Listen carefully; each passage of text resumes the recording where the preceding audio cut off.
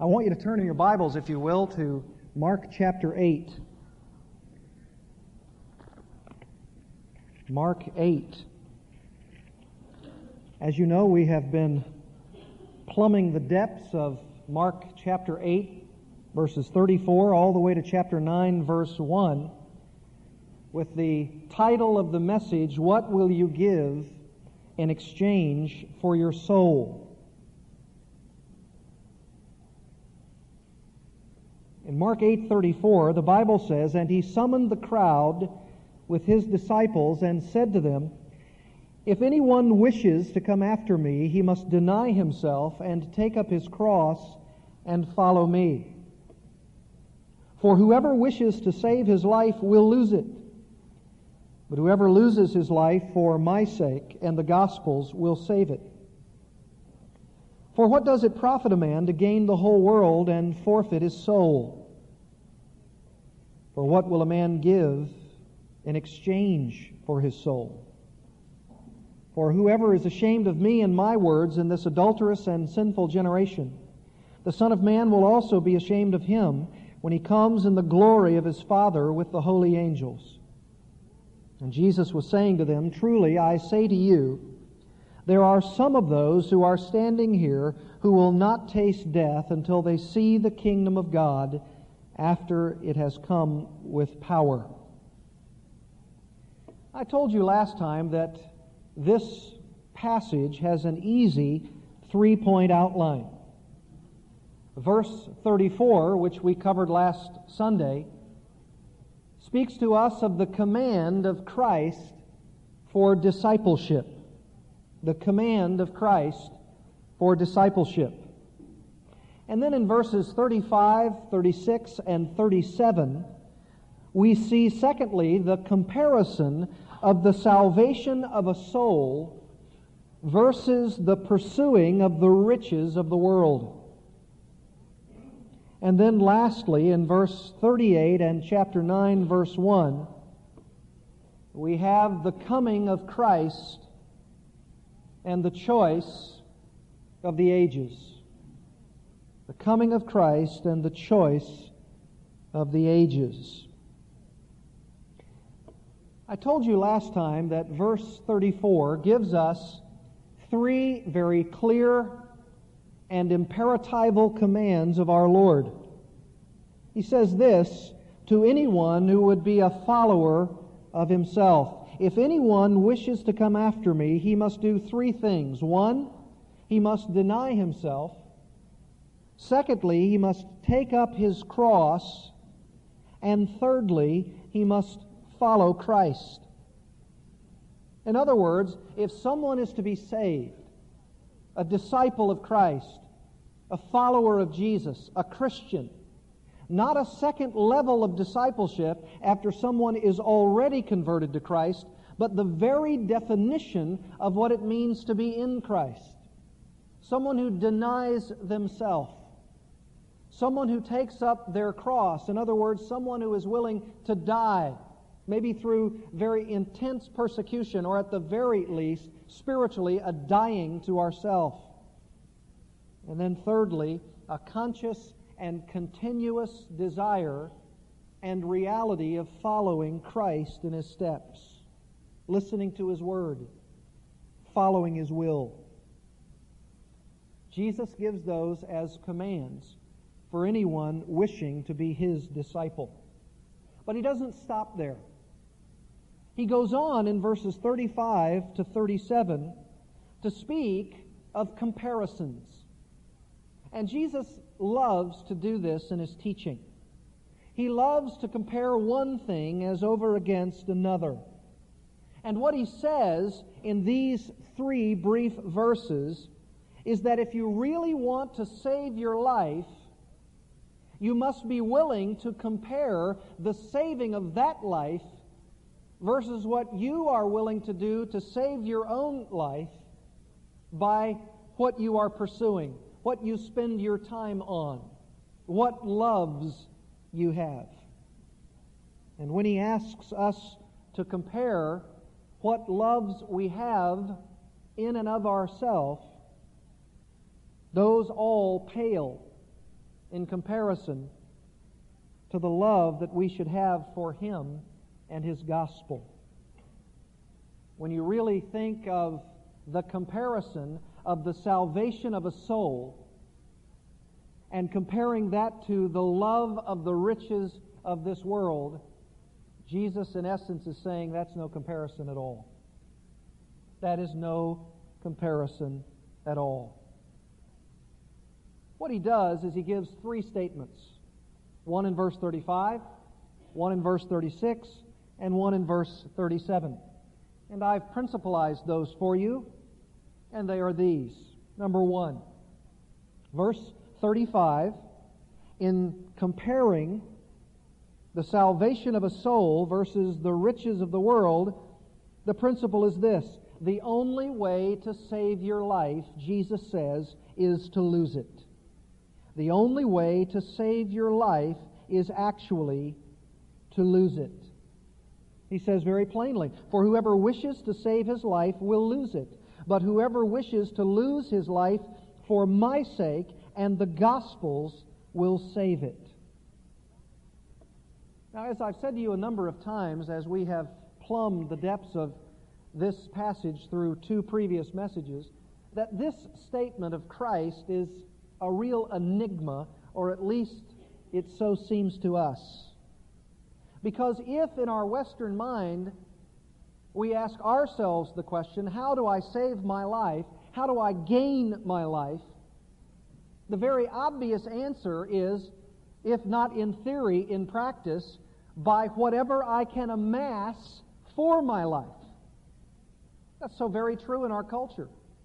Anybody who wishes to gain something does everything he can to pursue all of the riches that they believe will give them the amassing of that which they want. For instance, you've seen that bumper sticker on the cars. It's on so many. I don't see so many here in Arkansas as I did in California, but that little bumper sticker reads, "The man or the one with the most toys," what? "Wins." You must have seen it. And that is the culture of our day. The man, the woman, the person who has the most toys in this life, the one who can amass all of the goodies, can save his life. He can be the one in charge. He can be the man on the top of the mountain. He can be the master of his own destiny. He can be the captain of his own ship. Jesus says, truly, truly, it is the exact opposite of that.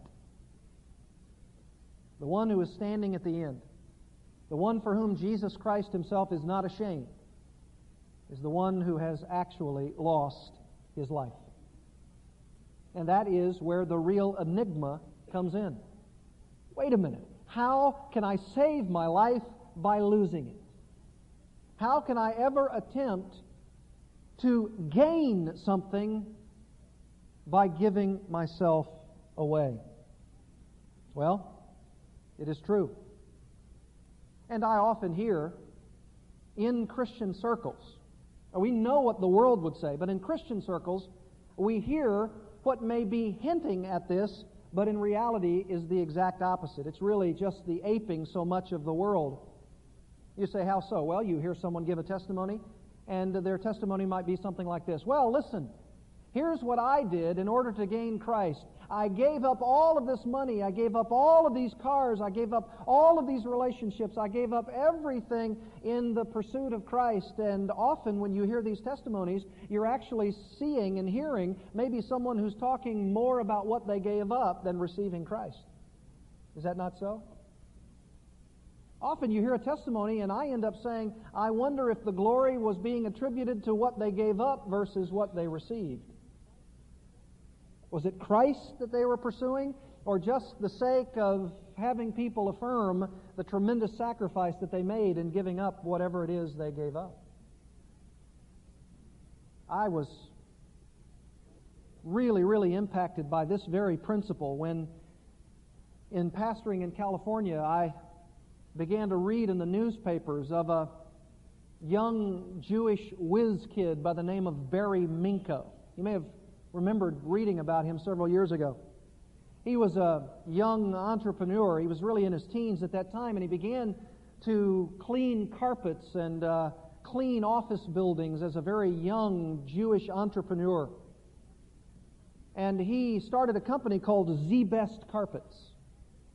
And I remember reading about this whiz kid, Barry Minko, and all of these tremendous accomplishments of his life. And he was just articulate and bold, and he began this company, and apparently it took off to the point where it was so successful that he sold the company on the market, as they say, and amassed millions. And then he started more companies. And the California crowd, at least those who were into such things, were just amazed at this young lad and all that he was able to do, until, of course, it began to be clear to his investors that he was bilking them out of money. In fact, what he would do is this. He would find a high-rise building somewhere that was under construction, not even built, not even inhabited by anyone. And he would give the address of such a building to his investors and say, I have a cleaning crew who's cleaning all of the carpets and all of the offices of this building, and we're doing all kinds of cleanup, and we need this kind of money for the investing so that you will see a return on your profit, and you will see a tremendous return, and these people will have their building cleaned, and all of my workers will have their money, and everything will turn out well. And so he had people giving him money, investing in all of these operations and new businesses for buildings that had not yet been fully constructed. And of course it caught up with him. And he was put on trial and convicted of bilking people out of millions of dollars, investors and others. And he landed himself in prison. And I remember he called one day to Grace Community Church. And he said, I have just come to Christ. And I said, a young Jewish boy like you come to Christ? Yes.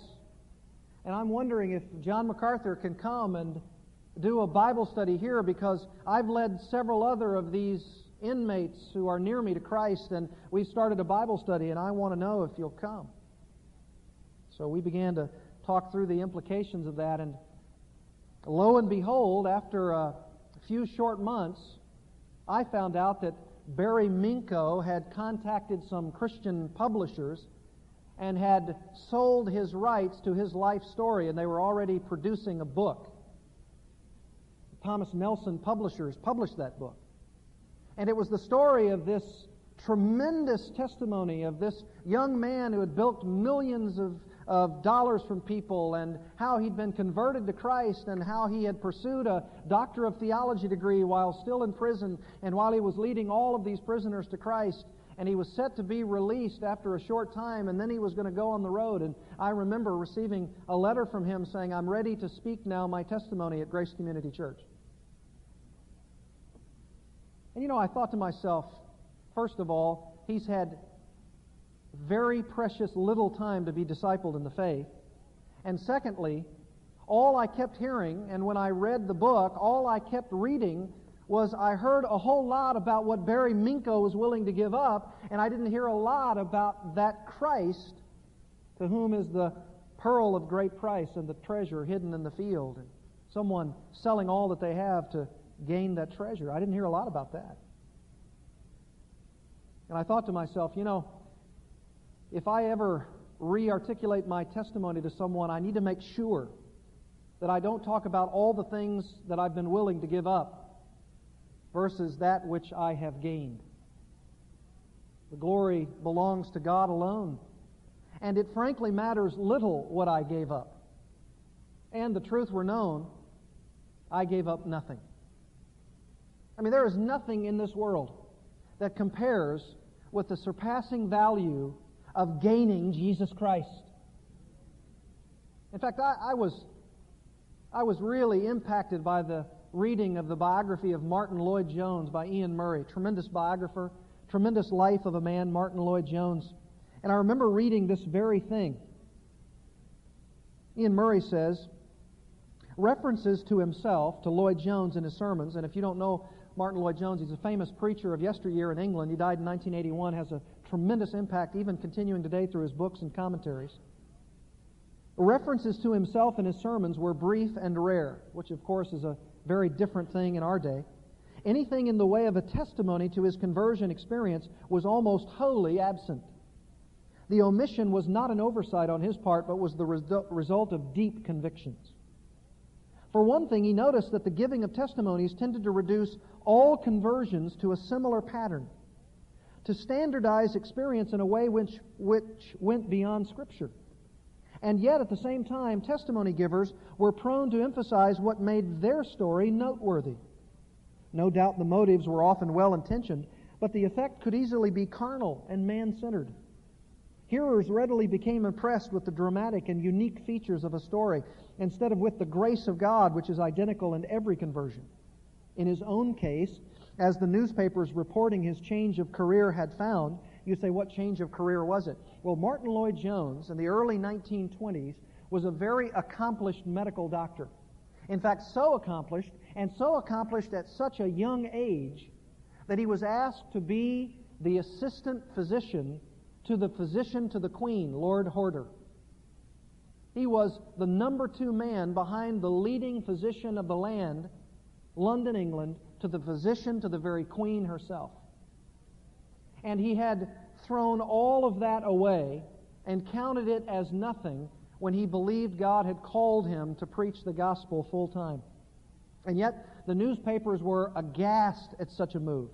They couldn't believe that this man, with all the preeminence that he had, and with all the future that awaited him, that he would give up his medical practice, all of the training, all of the years, for the sake of throwing it all away in their mindset, for the sake of pastoring a local church.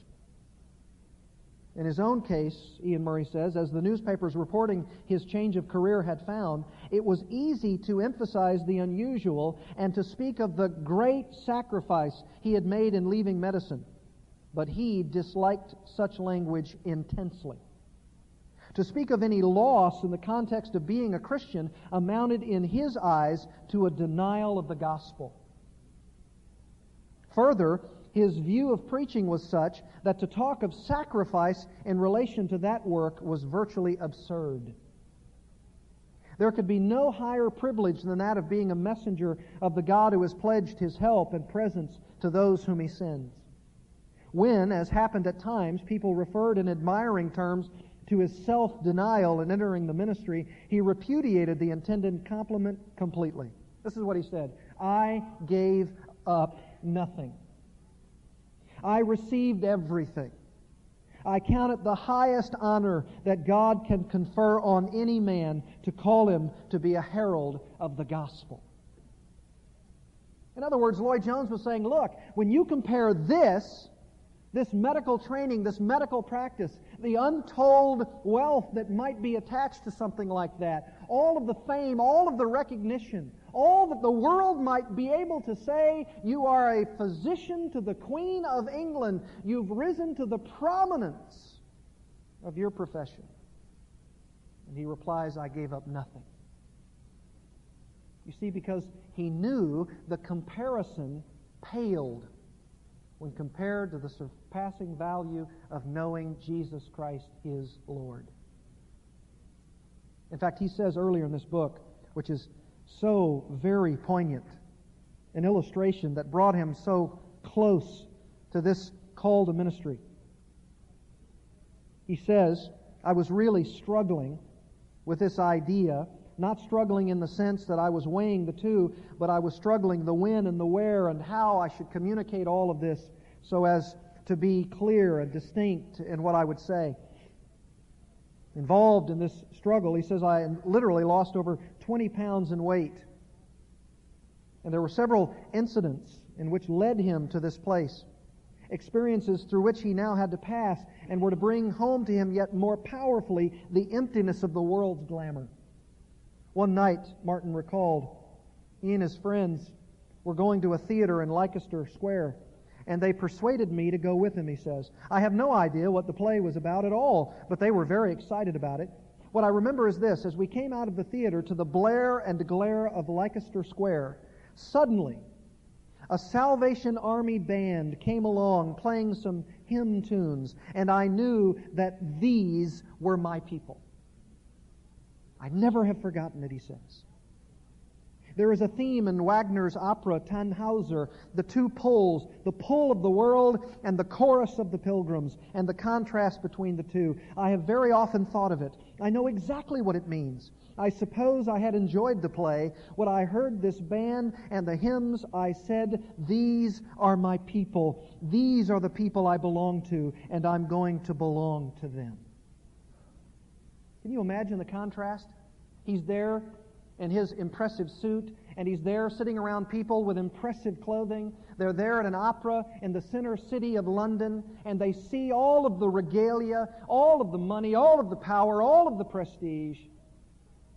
And from a distance, he can hear a discordant tune from a ragtag band of Salvation Army people, and he looks at the contrast and he says, those are my people, not these. These are the people that I belong with. And when I belong with these people, then and only then can I rightly reach out to these people. And even the account of how he was pulled into this even more came from Lord Horder himself. Once more in this connection, his closeness to Horder was a proof of a help. Although the last thing which Sir Thomas intended was to assist Lloyd-Jones spiritually, his actions unintentionally served that end. As Lloyd-Jones explains, Horder was very kind to me. This is the physician to the Queen. He would take me now and again to medical dinners where the top people were present, and I used to hear the mutterings, the criticisms, and the jealousies. It sickened me. What he saw of life at the top killed any ambition to get there. Dr. Lloyd-Jones found that as he worked alone in his research bench, he was often preaching to himself. The Bible itself had come alive, and its arguments pursued him. If, as he believed, bodily suffering justifies care for people, what kind of concern is warranted for those who are shut out from the presence of God? However much sickness can be alleviated, men must still die, and die deserving hell, unless they can first be reconciled to God through Christ. He says in 1925, I used to be struck almost dumb sometimes in London at night when I stood watching the cars passing, taking people to the theaters and other places with all of their talk and excitement, as I suddenly realized that what all this meant was that these people were looking for peace, and that he adds, peace from themselves. You see, that's why people pursue all of these things. They pursue it because they believe it will bring them the peace. It will bring them, they believe, the happiness and the joy and the pleasures of this life, so as to be on the mountaintop. And yet, coming crashing through that mentality is Jesus Christ himself, telling every would-be disciple, if you would desire to save your life, you must lose it. You must be willing to give it up. He says, secondly, verse 36, for what does it profit a man to gain the whole world and forfeit his soul? Now he penetrates even more deeply into the core of our existence. He says, secondly, the one who trades his soul for the world's riches actually gains nothing. He first asks the question, listen, who would want to save his life? The answer, the one who loses it. Secondly, if you were to gain the whole world, if you had everything that the world had to offer, you had absolutely no more desires, in essence, what have you gained?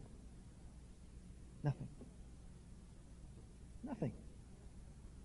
If you want to pursue in this world fame and riches and honor and power and prestige, or if you don't have any of that, but you want it desperately, what if you receive it?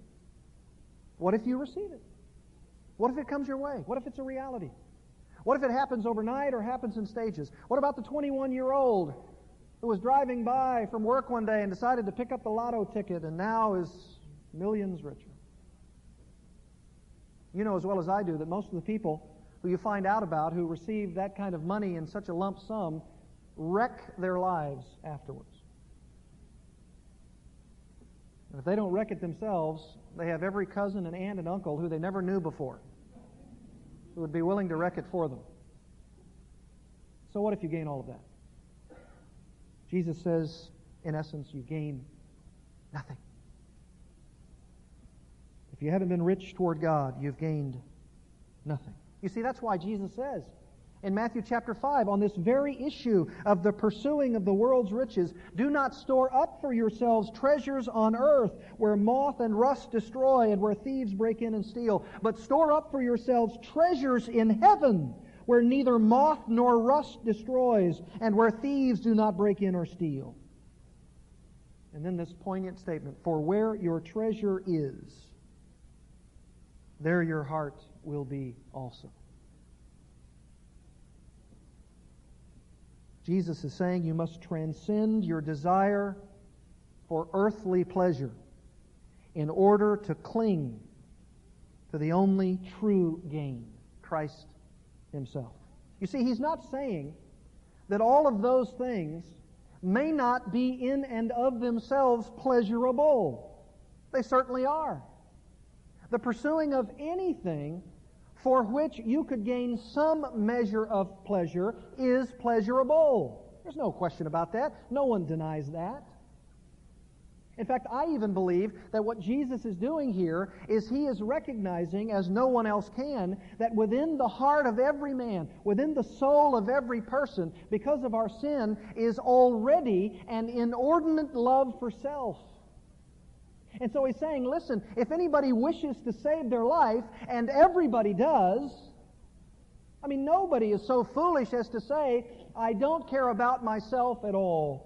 I hate myself. I loathe myself. Don't you buy it. No one believes that. You say, well, that's what psychologists tell us today. And that's true, and I've seen someone, or I am that person. No, you're not. If you are, you're at variance with the Word of God, because the Apostle Paul says in Ephesians 5, no one hates themselves. No one hated his own body, but they love it, they nourish it, they care for it. We all love ourselves. The problem is we love ourselves to an inordinate degree. And Jesus is saying, if you're wishing to save your life, if anybody's in the category of a motivation to save their life at all, which is every one of us, here's the way to do it. The problem is, everybody who's attempting to love their life for the possibility of saving it are pursuing the wrong avenues for the saving of their own life. You see, that's the problem. Someone might say, hey, listen, if you want the proper motivation to save your life, then pursue money. It's going to give it to you. Pursue love. Pursue acceptance. Pursue the cheerleading squad. Pursue the football team. Pursue all of the cash that you can carry. Pursue all of the head knowledge that you can gain. Have a PhD in molecular biology and be hailed by everyone as the smartest man alive. The problem with that is that all of those are damning avenues. Damning lies. Because they don't produce. It doesn't ultimately give you the salvation of your soul. That's the problem. None of those things mean the salvation of a soul. They may give you temporary pleasure in this life. They may give you temporary accolades in this existence, but they end here. That's it. You remember when Jesus castigated the Pharisees when they say, I do this and I do this and I pray and I give tithes and I give my money, etc., etc. And what does He say about them? Your reward is what? It's in full. It's in full. That's it. That's all you have. The accolades that you receive in this life for that which you're pursuing, that's it. That's it. That's all you have. It ends with this life. There's nothing beyond that in the reward category. You say, well, should I be pursuing a reward? I mean, are you saying that I should be pursuing the saving of my life? You better be. I better be. Listen, if there's any motivation at all to save your life or to save my life, it better be the motivation of saving it rightly. And what's the motivation for saving it rightly? Doing precisely what Jesus said. Lose it. Lose it. If it means losing the prestige, the power, the preeminence, if it means losing the money, the girls, the boys, if it means losing the job, the corporation, the business, if it means the education, if it means losing all of that, if that's what it means, if it's as clear as that to me, then I give up nothing for the sake of gaining everything. I alluded a moment ago to those passages in Matthew 13 that says, listen, if there's a treasure hid in a field, what does the man do if he perceives the prize? if he perceives that the treasure hid in the field is the most prized of all of the universe, what does he do? He sells all that he has to secure the treasure hid in the field. If the pearl of great price is there, what do? I sell all that I have. I give up everything for the sake of securing the pearl of great price. And what is it? It's Jesus Christ, His gospel, and the kingdom of God. That's what it is. That's the pearl. That's the treasure hidden in the field. And if I am unwilling to part with anything in this life, or if I say, I want Christ, I want the gospel, I want the kingdom of God, I want entrance into it, but I'm unwilling to let go of this also, you cannot serve both. John Piper, who has done more, in my opinion, than anybody in our lifetime to attempt to make us see these comparisons, because often we're not talking about a comparison of Christ versus all of the trash of the world. I mean, that's no comparison at all. If someone said, we're going to give you all of the worst things in the world or Christ, what would you choose? I mean, nobody's going to say that. But the problem is, in our life, it's saying no to the lesser gods versus the greater Christ. John Piper says this, the response of Jesus indicates that the way to think about self-denial is to deny yourself only a lesser good for a greater good. You deny yourself one mother in order to get 100 mothers. In other words, Jesus warns us to think about sacrifice in a way that rules out all self-pity. That is, in fact, just what the texts on self-denial teach. And then he quotes Mark 8, the very passage we're studying. He says the argument is inescapably hedonistic. Hedonistic in this sense, what pleasures are you pursuing? And if you're not pursuing the pleasure of knowing Jesus Christ, then it's a lesser pleasure, and it ought to be abandoned. And then he quotes this tremendously insightful quote from St. Augustine, and he says this, does Augustine, if you love your soul, there is danger of its being destroyed. Therefore you may not love it, since you do not want it to be destroyed, but in not wanting it to be destroyed, you love it. You say, what in the world did he just say?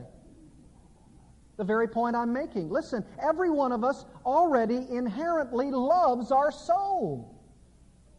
And when someone comes along and says, feed your soul with this, and this will give you the ultimate satisfaction, and I start feeding my soul all the stuff of this world, and it's pleasurable for a moment, my soul feels good about it. But the moment I'm confronted with the discipleship demand of Jesus Christ Himself, the only way to receive this love of your soul that you're desiring is to love me more than these, then I grab that because I'm motivated to see my life saved. And that's the key. I do love my soul, and you love yours. And if you want your soul to be saved, then you must be willing to deny everything for the greater prize, Christ Himself. Piper says, Jesus knew this motivation. It was the basis of His argument. He does not ask us to be indifferent to whether we are destroyed. On the contrary, He assumes that the very longing for true life will move us to deny ourselves all the lesser pleasures and comforts of life. If we were indifferent to the value of God's gift of life, we would dishonor it, because it's God's gift. The gift of eternal life in God's presence is glorified if we are willing to hate our lives in this world in order to get it. The measure of your longing for life is the amount of comfort you are willing to give up to get it. What are you willing to give up? Are you willing to give up everything that someone, maybe even yourself, holds in this world as dear to dear desire? Someone says, no. No, I'm not. And you know what? I've witnessed to someone who has looked at me in the eyes after many, many months, once a week, sharing this message. And the final statement, and I've never seen him again, are you willing to part with your sin, to embrace Jesus Christ? He's the only one that can satisfy your soul. He's the one in whom any soul has ultimate satisfaction. Are you willing to do that? Are you willing to part with these lesser gods, these lesser pleasures?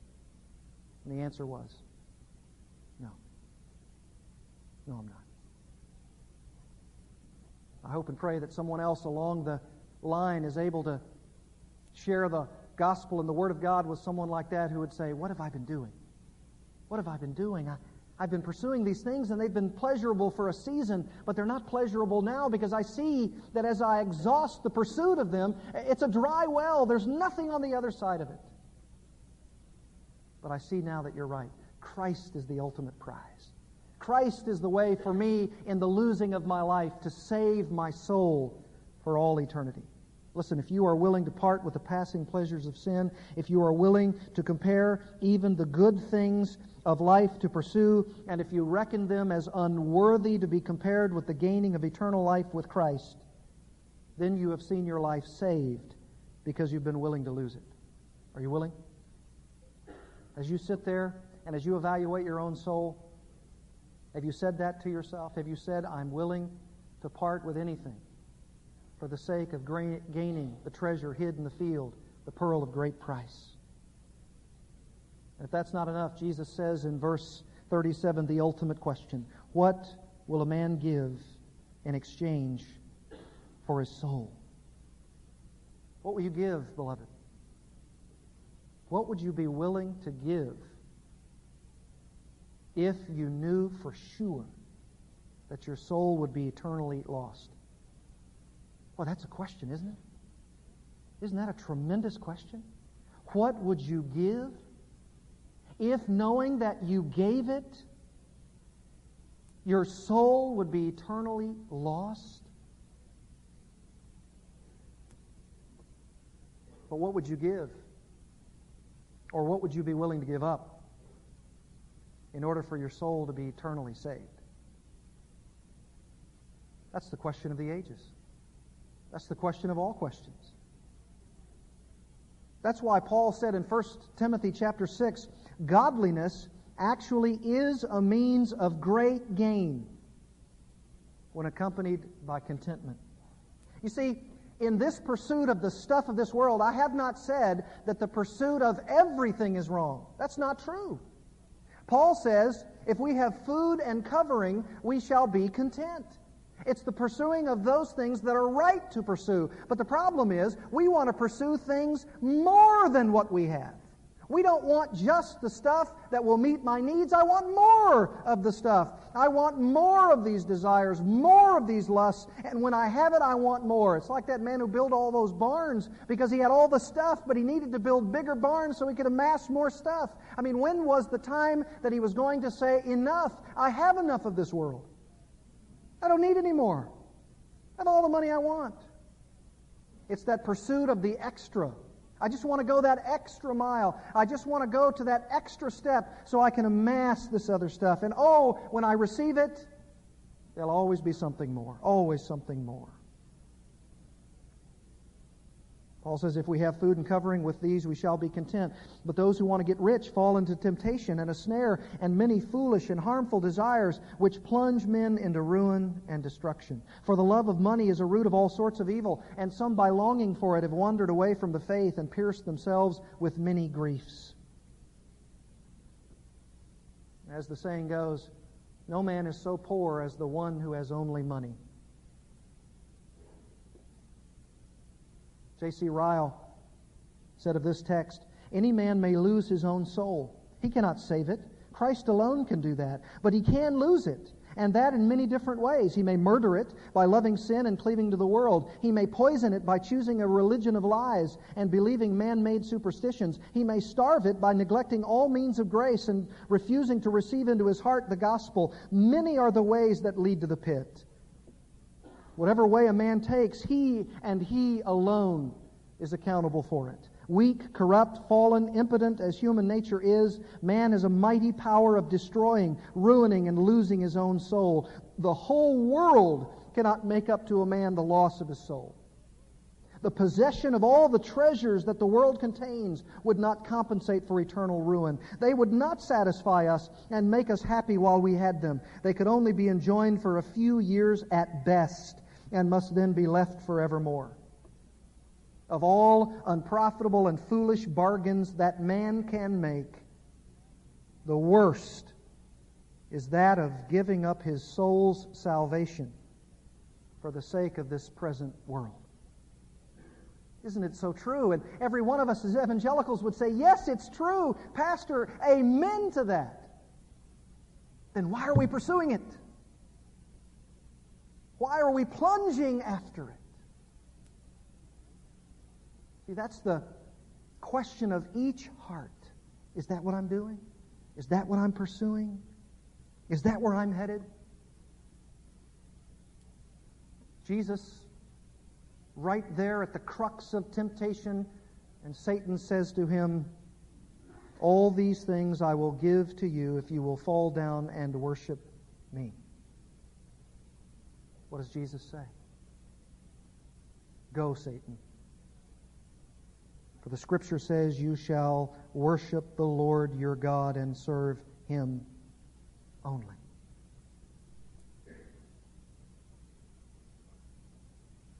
The choice is so very clear. Look at verse 38.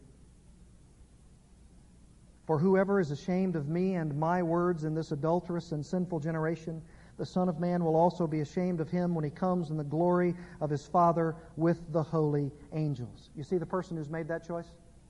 Someone who says, listen, I understand what you say, preacher, but I'm on the fast track. And I can't be concerned with this figure you keep talking about, Jesus Christ. I'm into the stuff. And I cannot be concerned about that. In fact, if you were to tell me that I had the choice between the London elite and a ragtag band of Salvation Army people, that's no choice. I'm ashamed of those kinds of people. Well, if you are, when Jesus comes in the glory of His Father with the holy angels, He says He'll be ashamed of you. In the midst of an adulterous and sinful generation. But what about those? And what about those very disciples? What about a Peter, a James, and a John who would say, Lord, we've given up these things. We have been willing to follow you. What about us? What will be our future? What's the response to our Master and Lord?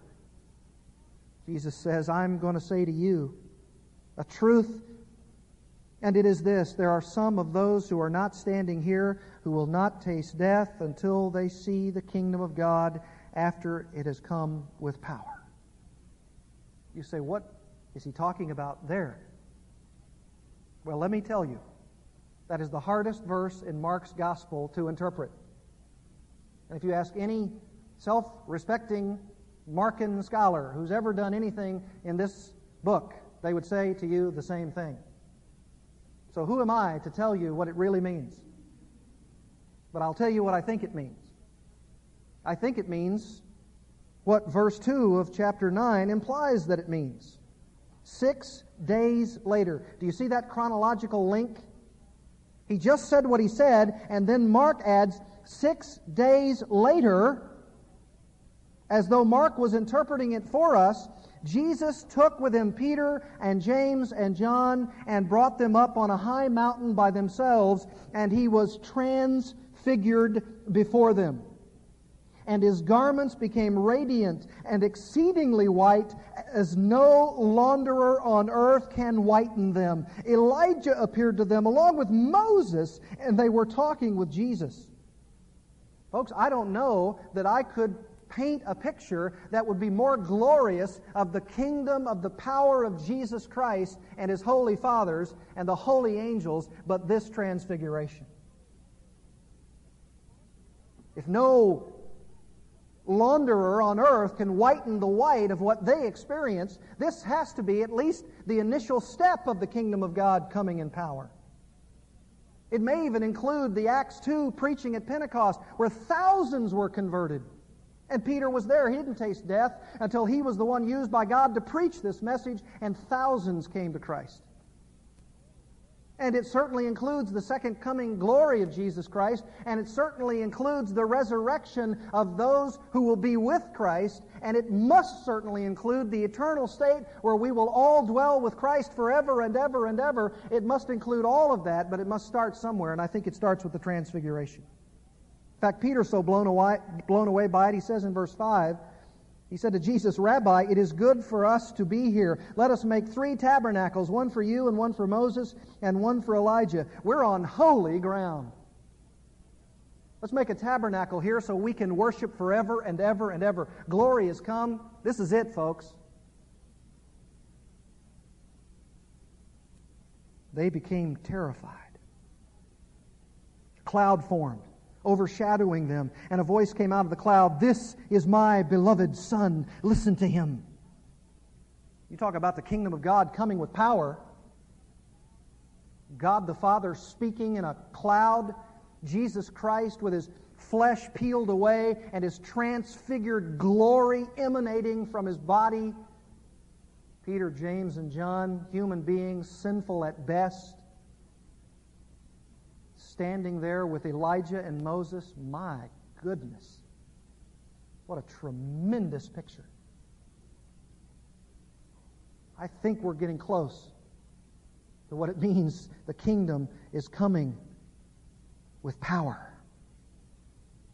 You see, why does it end this way? Why does this passage end this way? Why does Mark include this kind of detail? Listen, he's saying this. You're either going to be ashamed of Jesus Christ, for which he's going to say to his Father, "I'll be ashamed of you," or you're going to be one of those who are not ashamed of Christ, and he's going to provide for you a kingdom glory that has no equal. You want to be in that group? Or do you want to be in the ashamed group? That's the choice. What choice do you make? The ashamed group or the glorified group? John Piper ends our message by saying, "Sin is what you do when your heart is not satisfied with God." No one sins out of duty. We sin because it holds out some promise of happiness. That promise enslaves us until we believe that God is to be more desired than life itself. All that God promises to be for us in Jesus stands over against what sin promises to be for us without him. Here's the choice. Is the choice the great prize of Jesus Christ? All that he is, all that he has done, and all that he will yet do in the transforming power of the kingdom of God when it comes in glory? Or am I willing to be seduced, lied to, deceived by sin, by Satan, by the world, into thinking that whatever they're holding out for me is more to be desired than God himself? And believe me, they'll do it, and you know they'll do it. You and I fight every day with that allurement, and it says, touch me, taste me, come to me, believe in me, accept me, want me. And it is so alluring that you and I think that that promise that's held out there for happiness is more to be desired than the promises of this book. And so we grab a hold of it, and we take it, and we taste it, and we put it on our minds, and we put it in our hearts, and we say, yes, it's true, it's the ultimate fulfillment. And that's when Satan has us. The bait and switch has just occurred. And as soon as that little morsel is gone from the hook, all I have is the hook itself. And the hook hurts. It hurts. There's no way out. I've been strung up. I've been lied to and deceived. And I realize God was right. God was right all along. And I wasn't. I thought I could do it on my own. I thought I could say, this is the path. This is the way to control my destiny. This is the way to captain the ship. And the bait and switch came, and I lost. In fact, I lost my whole soul. Make your choice. Make it today. Let's pray together. Lord Jesus, we know that you will one day come. You'll come in the glory of your Father with the holy angels. And it will be not in some transfigured state. It will be in full and blazing and effulging glory. And you tell us that you will separate the sheep from the goats. And you will say to those who are ashamed of you, I am now ashamed of you. And you will say to those who have been willing to give up all of the passing pleasures and folly of this world, come now, my child. Enter into the glory of your Lord. Lord, how could we be deceived for so long? How could we have fallen for the bait and switch? It really hasn't given us the happiness we pursued. Hasn't given us the pleasure that we thought, it was pleasurable for a time, but it seems so fleeting. Lord, I pray for everyone here, especially those who have never bowed their knee to Christ. Those who've let the allurements of the world, the taste me, touch me, take me now kind of crowd, and have fallen for it. Oh, I pray that they would hear the truth today, respond to it, obey it, and walk in light of the true pleasure, the pearl of great price. I pray for those who would say, yes, I've already apprehended this pearl. I've already sold all that I have to gain the treasure, but I've allowed the world to suck me back little by little into its mold. And I want to say no to it. I pray for you, and I pray that you would continually, as I would, ask that question. Not only what am I giving in exchange for my soul, but what have I given every day of my life for the cause of Christ? What am I giving now? Lord, make us those servants of yours who are saying yes to you and no to the world. Yes to you and no to ourselves. And if need be, taking up our cross and following you, even to death. Glorify yourself. Bring those to saving faith in Christ that you would have drawn to yourself from eternity past. Do it now. In Jesus' name, amen.